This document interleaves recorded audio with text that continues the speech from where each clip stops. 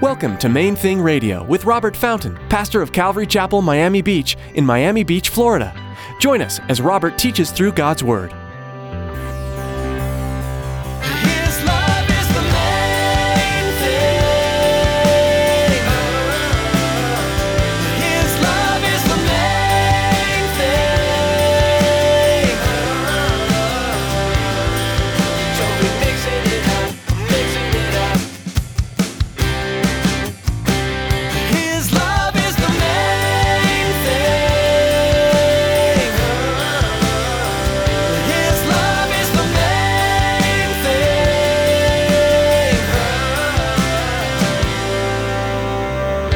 In any relationship, this is important. Here in the church, in friendships, siblings, but it's absolutely critical in marriage. It's critical in marriage. If two people come together and both are demanding to be understood, listen, if you just listen to me, we can work this out. You're not understanding me. If you'll just shut up and let me speak.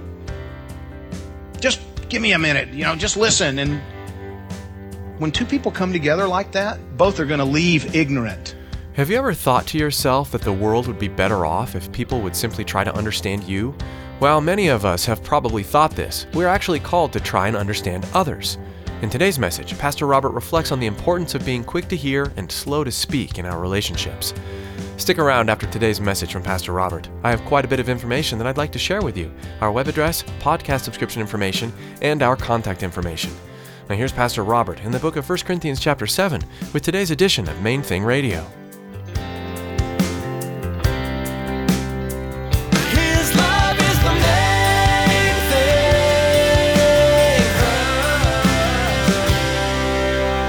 There are a couple of things that he wants to communicate, that he wants you to understand. Both you who are single and contemplating marriage one day, and those of you who are married. Marriage is mutual surrender. You surrender your identity, you surrender your rights to one another. You give yourselves to one another. There can be no oneness until the individuality ceases, which is another reason, by the way, that a Christian and a non-Christian can't marry, shouldn't marry. It won't work. Because you have to lose that individuality. It has to, the relationship becomes the important thing. Oneness becomes the important thing. You're no longer seeking to win arguments. You're seeking to resolve conflicts. You're no longer demanding to be understood. Instead, you're seeking to understand. The Lord showed me something. It was a bit of an epiphany. I heard that little cliche concerning relationships. Don't demand to be understood. Seek to understand. And you know what I realized? In any relationship, this is important. Here in the church, in friendships, siblings, but it's absolutely critical in marriage. It's critical in marriage. If two people come together and both are demanding to be understood, listen, if you just listen to me, we can work this out. You're not understanding me. If you'll just shut up and let me speak. Just give me a minute, just listen. And when two people come together like that, both are going to leave ignorant. Can you see that? Both are demanding that the other listen. And neither one is. Neither is listening. Neither will understand. Flip that around, though, and have two people come together who are both seeking to understand. Both now are coming with that priority. I just need to understand what he's trying to communicate. Lord, I just want to understand where she's coming from. Both will leave enlightened. Doesn't that make sense? Both are listening. Both are seeking to understand. Both are praying for wisdom. God, you got to help me here. I don't understand but I want to. When both are focused on understanding, both will. Now, I'm not saying perfectly. I'm not saying completely. But more than if you're not listening at all. Certainly. Now take that and apply it in the bedroom, and you get what Paul's talking about. You have two people in a bedroom, in a sexual intimacy. We're talking about a married couple, and they both are focused on being satisfied. Neither will find what God intended when He designed us and put us together. But if you flip that around and have two people that love one another, and they are surrendering to each other, and they are giving themselves to each other, and they're both focused on pleasing the other, now you have what God intended. It's safe. And it's in so many ways. In so many ways. You know, when there was a time, you know, both of Elizabeth's pregnancies were difficult. My son, when he was born, weighed 10 pounds, 3 ounces. It was natural. And you saw my wife. Then Serenity was even bigger. When she was born, she immediately started turning blue and then purple. She almost didn't make it. I remember the doctor looking at me, and the look on his face was like, this is not going good. And he's literally bouncing her. He went from the spanking part to the juggling part. He's bouncing her around, And then after about 3 or 4 minutes, he yelled for oxygen. It was not good. And so, after that, and she's fine, obviously. But after that, the idea with what we were dealing with, David was a very challenging baby and toddler. And now, Serenity, another big baby. And it really, really took a toll on Elizabeth physically to give birth to 2 large babies like that within a couple of years. And the idea of her getting pregnant again, it was a bit stressful. It had an effect on our sexual intimacy. Why am I even sharing that with you? Because for me, I got a new picture of what God intends within marriage. The safety. He doesn't intend for there to be any concern about disease or about pregnancy. It's intended to be a blessing, and children are a blessing from the Lord, and these kinds of things. And when that was taken away, something very significant was taken from us. Do you understand?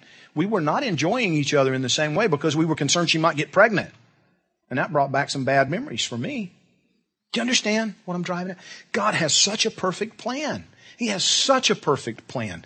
And marriage is intended by Him to be such a gift and such a blessing.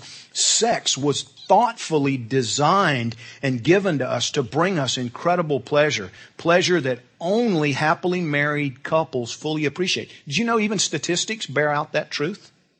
When they've done these surveys to see who's having the best sex, it's not the club hoppers. They're not even having the most sex, according to the surveys. The happily married couples are having the most sex and the most satisfying sexual relationships. And yes, we are talking about this in church because it's in the Bible.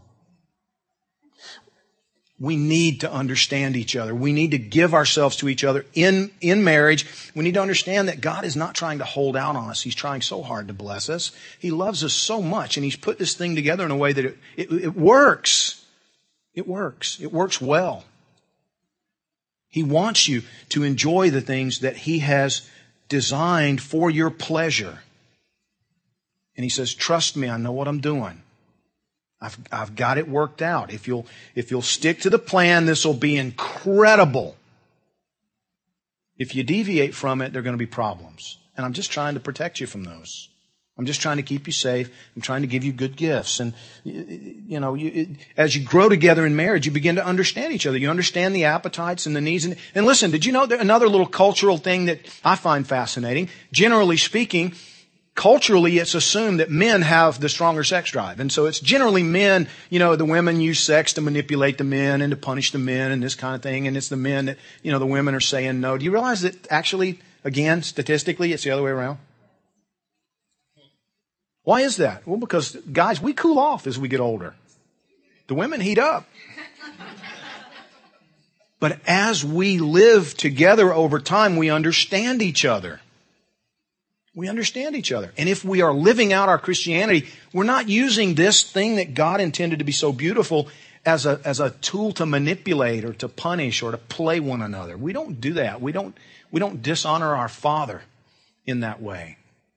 And we love one another, and we are generous toward each other in every way, and certainly in the bedroom. And we respect the fact that that emotions play a part, and stress plays a part, and the different things that affect us. And we get to a point where we can kind of read each other, and we understand each other, and we stop making everything about me, and we're actually living like Christ more and more. And so it's about her.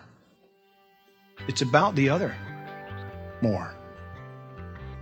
And that's when we really fully begin to come into experience and appreciate the blessing that God is trying to give us. His love is the main thing.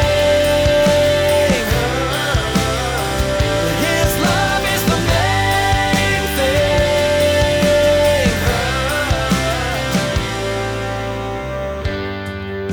We're so glad you tuned in today for Pastor Robert's message in the book of 1 Corinthians. If you'd like to hear today's teaching again or learn more about Main Thing Radio, visit our website at mainthingradio.com. Before our time with you is through for the day, we'd like to take a moment and ask you to consider partnering with us here at Main Thing Radio. We'd be grateful if you'd take some time today to lift us up in prayer. As we continue to produce programs to spread the good news of the gospel, we want to make sure we're listening to our Creator first and following His directions always. Would you also pray for our listeners that each one would allow Jesus to speak truth into their heart? We have one more way you can join us in what we're doing here at Main Thing Radio, and Tracy's here with all the details. We all know that it's vitally important to support the local church, the place we call home. But it's also very important to support missionaries. Have you ever considered that Main Thing Radio is missionary work? It is. We need your support to continue to share God's Word over the airwaves. Please prayerfully consider financially supporting Main Thing Radio. Log on to mainthingradio.com and click on the donate button. Thanks, Tracy. Any amount given is greatly appreciated and useful. Thanks for praying about this, and thanks for listening today to Main Thing Radio.